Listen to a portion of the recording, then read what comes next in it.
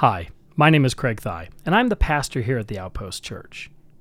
We're starting a sermon series on the book of Hebrews, and at our kickoff this past weekend, we began with Hebrews chapter 1, verses 1 through 3. Unfortunately, due to some technical difficulties, the live recording of that sermon wasn't available, so this is a re-recording of that same message. I hope that it helps enlighten you about the superiority and the sufficiency that is Christ, and it makes you thirst for more as we go through this incredible book of the Bible. We're so excited to have you with us. So my goal here for us is to work through books of the Bible, allowing us to dive deeper into God's Word so that we can better apply it to our lives. And after a lot of prayerful consideration, I've decided for us to begin with the book of Hebrews. Dennis Johnson, in his commentary on Hebrews, had the following to say. He said, "Many listeners today, influenced by a postmodern relativism and preoccupation with self-esteem, will need to be gripped by the biblical vision of the living God, supreme in his majesty and purity as the judge of all, in order to grasp the astonishing good news of the atoning work of Christ, which purges consciousness and grants us access into God's presence in order to experience his grace." And that really is why the Outpost exists. We want to be an outpost uninfluenced by postmodern thought, and most certainly helping break the preoccupation with self and self-esteem. We want to focus on the astonishing good news of Christ, the life-changing news of the gospel, which will allow us to be in God's presence so that we may know him better, to worship him better, and then better experience his grace. And we'll be doing this while studying the ESV, the English Standard Version of the text. So a little background on what we're going to be studying. Hebrews is a book with no stated author. In fact, there's actually a lot of disagreement over the authorship of the book. Some say it's Paul, Peter, even Apollos.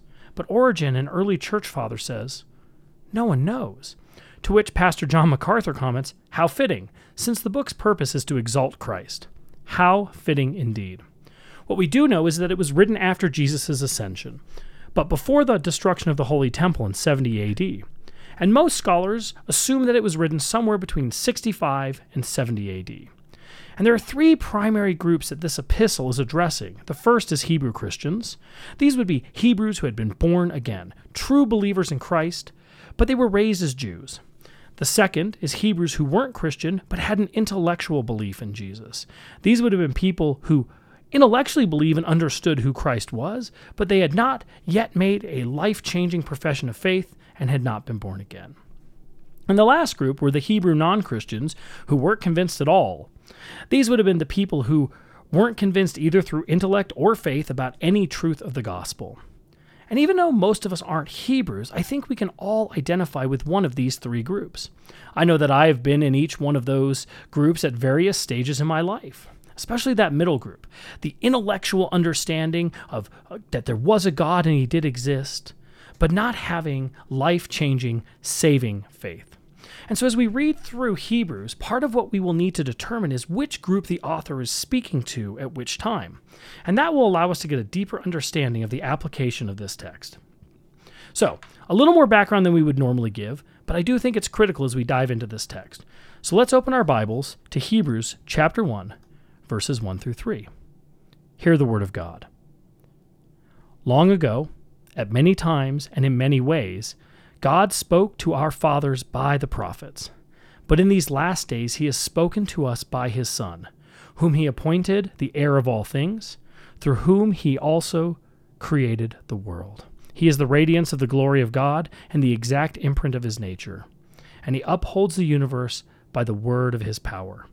After making purification for sins, he sat down at the right hand of the Majesty on high. Let's pray. Almighty and gracious God, thank you for this opportunity to study your word. Thank you for giving us your word and sending us your Son.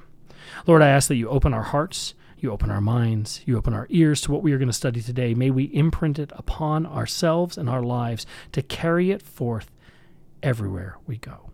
In Jesus' name. Amen.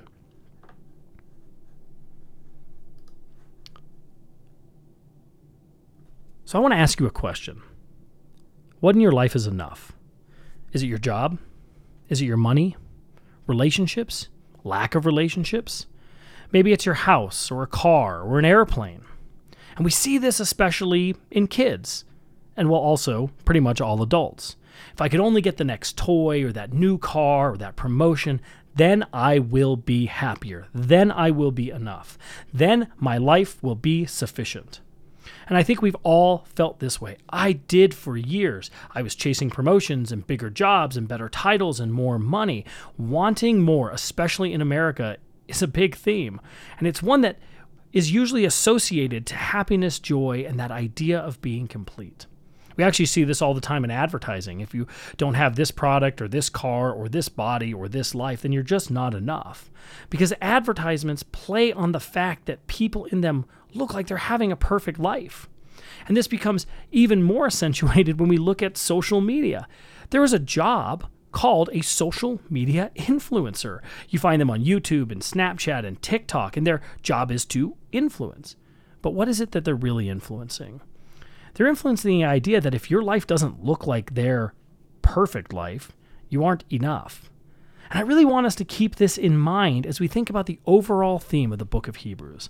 And that theme is the superiority and the supremacy of Christ. And we're going to see it throughout the whole book.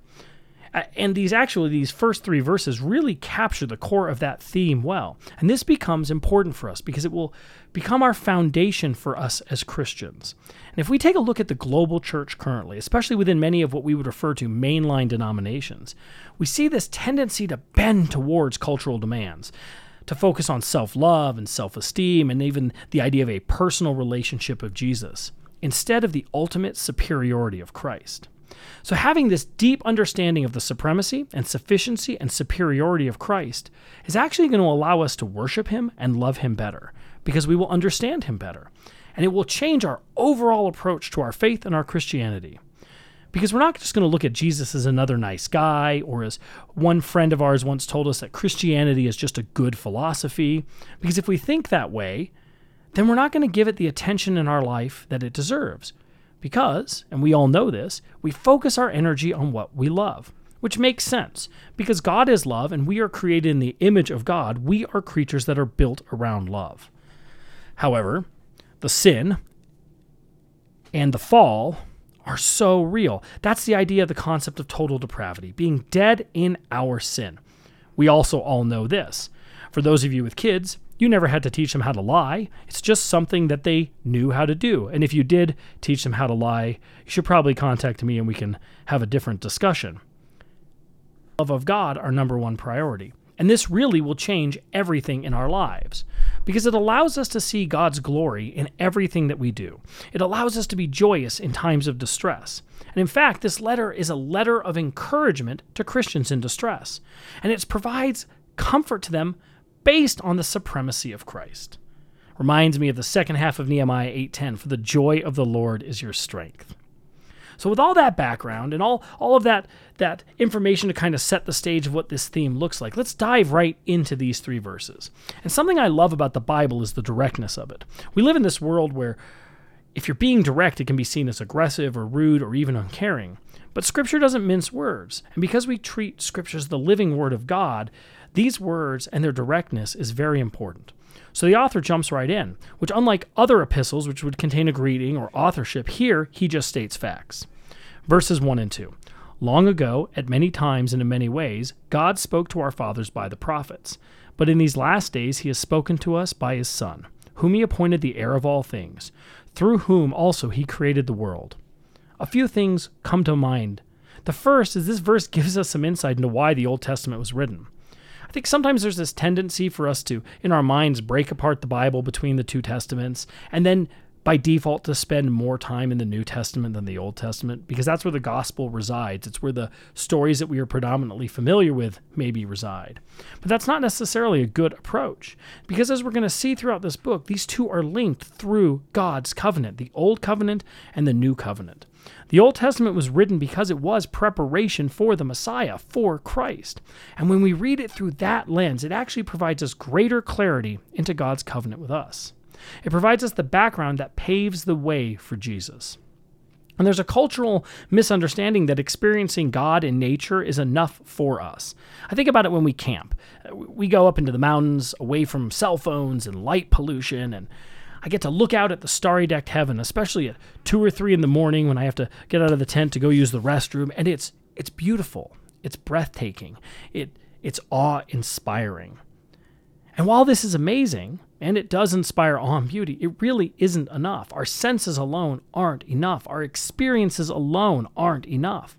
And we do get to experience God's creation through them, but we can't truly experience God through them because we need more. This is where Scripture comes in. We need Scripture to really understand who God is, because it is God coming to us, not us coming to God. And so that's why these words God spoke are so important, because they provide us with a reminder that God spoke to us through prophets. And prophets were those people that God used to make his word and his presence known to them. And we see them all over the Old Testament. The Jews actually still do refer to the part of the Bible that contains the prophetic writings as the Nevi'im. You would find books like Joshua and Hosea and Micah and Nahum, Judges, Kings, Samuel, and so on there. But our author of the letter doesn't leave it there. He says that God spoke to the prophets, but he doesn't say he just spoke to the prophets. And as Calvin points out in his commentary, the author is going to use contrasts. God spoke through the prophets, now he speaks through his son. And this has a very important modern-day application, especially when you hear people that may have claimed to receive prophecy, especially within heretical religions like Mormonism, whose leader is referred to as the prophet. We have to be wary of anybody claiming prophecy, because that isn't how God communicates with us any longer. Because he first spoke to our fathers through prophets, but now he speaks directly to us through his son. Before, it was at various times. We see this in Old Testament history. During all different time periods, God speaks through the prophets, and then he stops. There's actually a 400-year gap between the last prophet and the birth of Jesus. Then he says, however, now it is in these last days. Well, what does that mean? And I think it's important for us to define terms. We know this culturally, especially as things get misdefined and misconstrued. So how much more important would it be when we're dealing with the Word of God? Because there are some terms that we can use that we may think are commonly understood. However, they may be commonly misunderstood or misused. And one of those terms is the last days. It's been misused and misunderstood by many people. In this particular context, for the Jews, it would have meant the time of the Messiah. And we see this term used elsewhere in the epistles. For example, in 1 Peter 1:20, he was foreknown before the foundation of the world, but was made manifest in the last times for the sake of you. Jesus' coming is the last times. And these contrasts that the author is writing are very important, because if we're talking about supremacy and superiority, then no one can come after Jesus. No other prophet, no other Messiah, no other anything. So he's comparing the way things were to the way things are now, the Old Covenant, the New Covenant.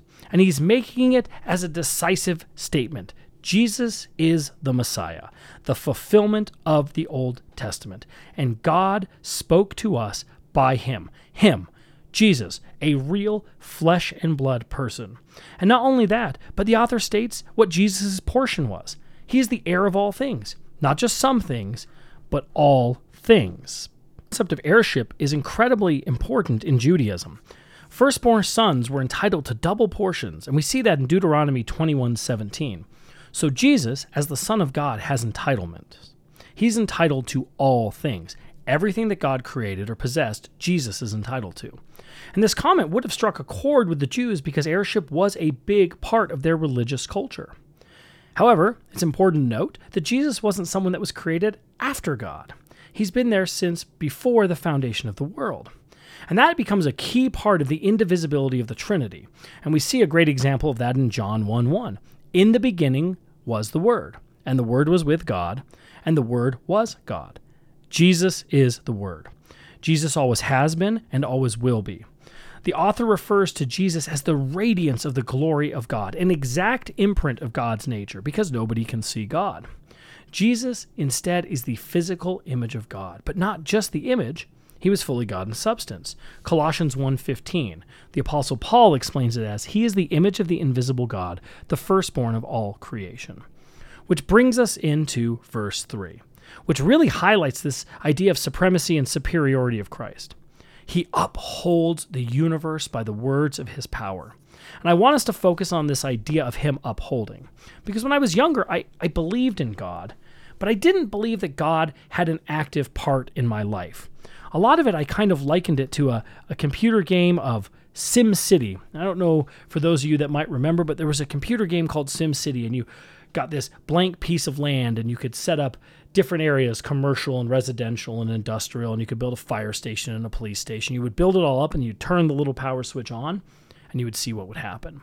And you could have natural disasters, or the people could fight, or they could run out of things, or whatever, but you just watched kind of as a inactive participant. And I likened God a lot to that. I'd believed that God created the world, but I definitely didn't believe that he had an active and engaged hand in my life. Similarly, look at Greek mythology. Atlas. Atlas's punishment was that he had to hold up the earth and the heavens. He was condemned. It was his punishment, which is not a particularly caring or positive worldview of upholding the universe. But of course, we know neither of these approaches are correct, accurate, or biblical.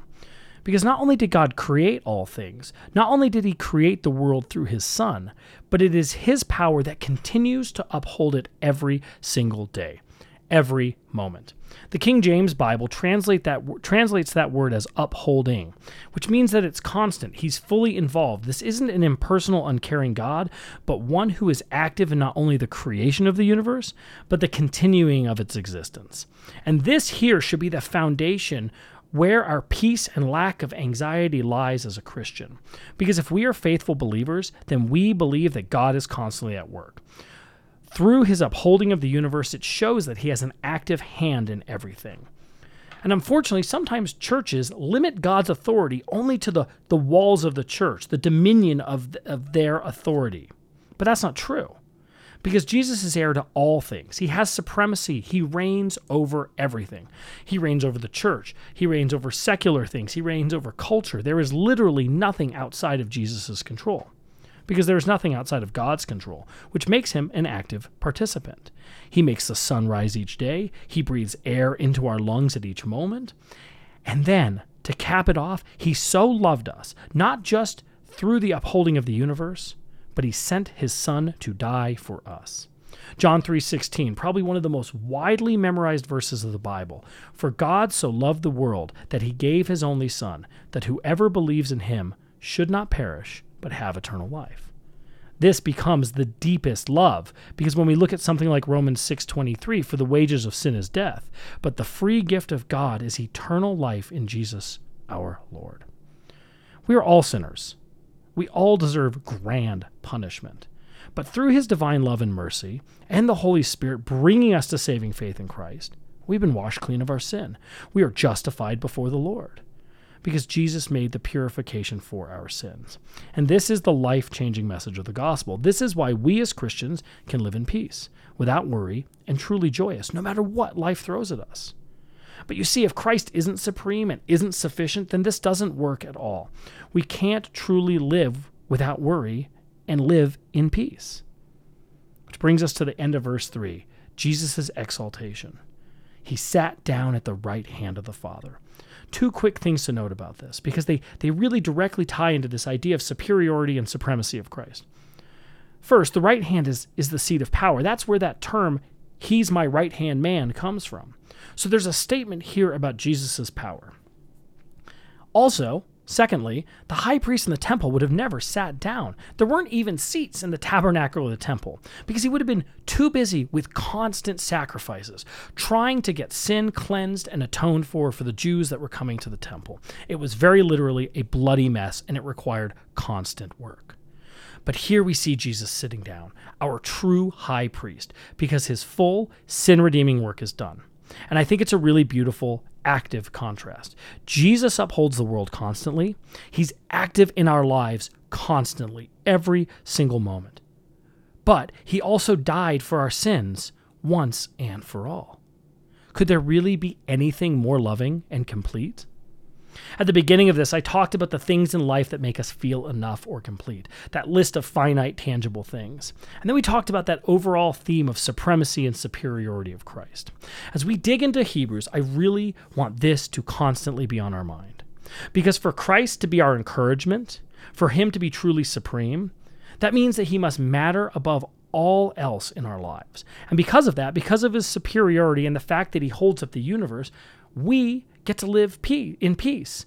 We can be free from worry, free from anxiety, because we know he is our good God, doing everything for his glory, which then allows us to live a life worthy of our callings, because we know that we're justified before the Lord.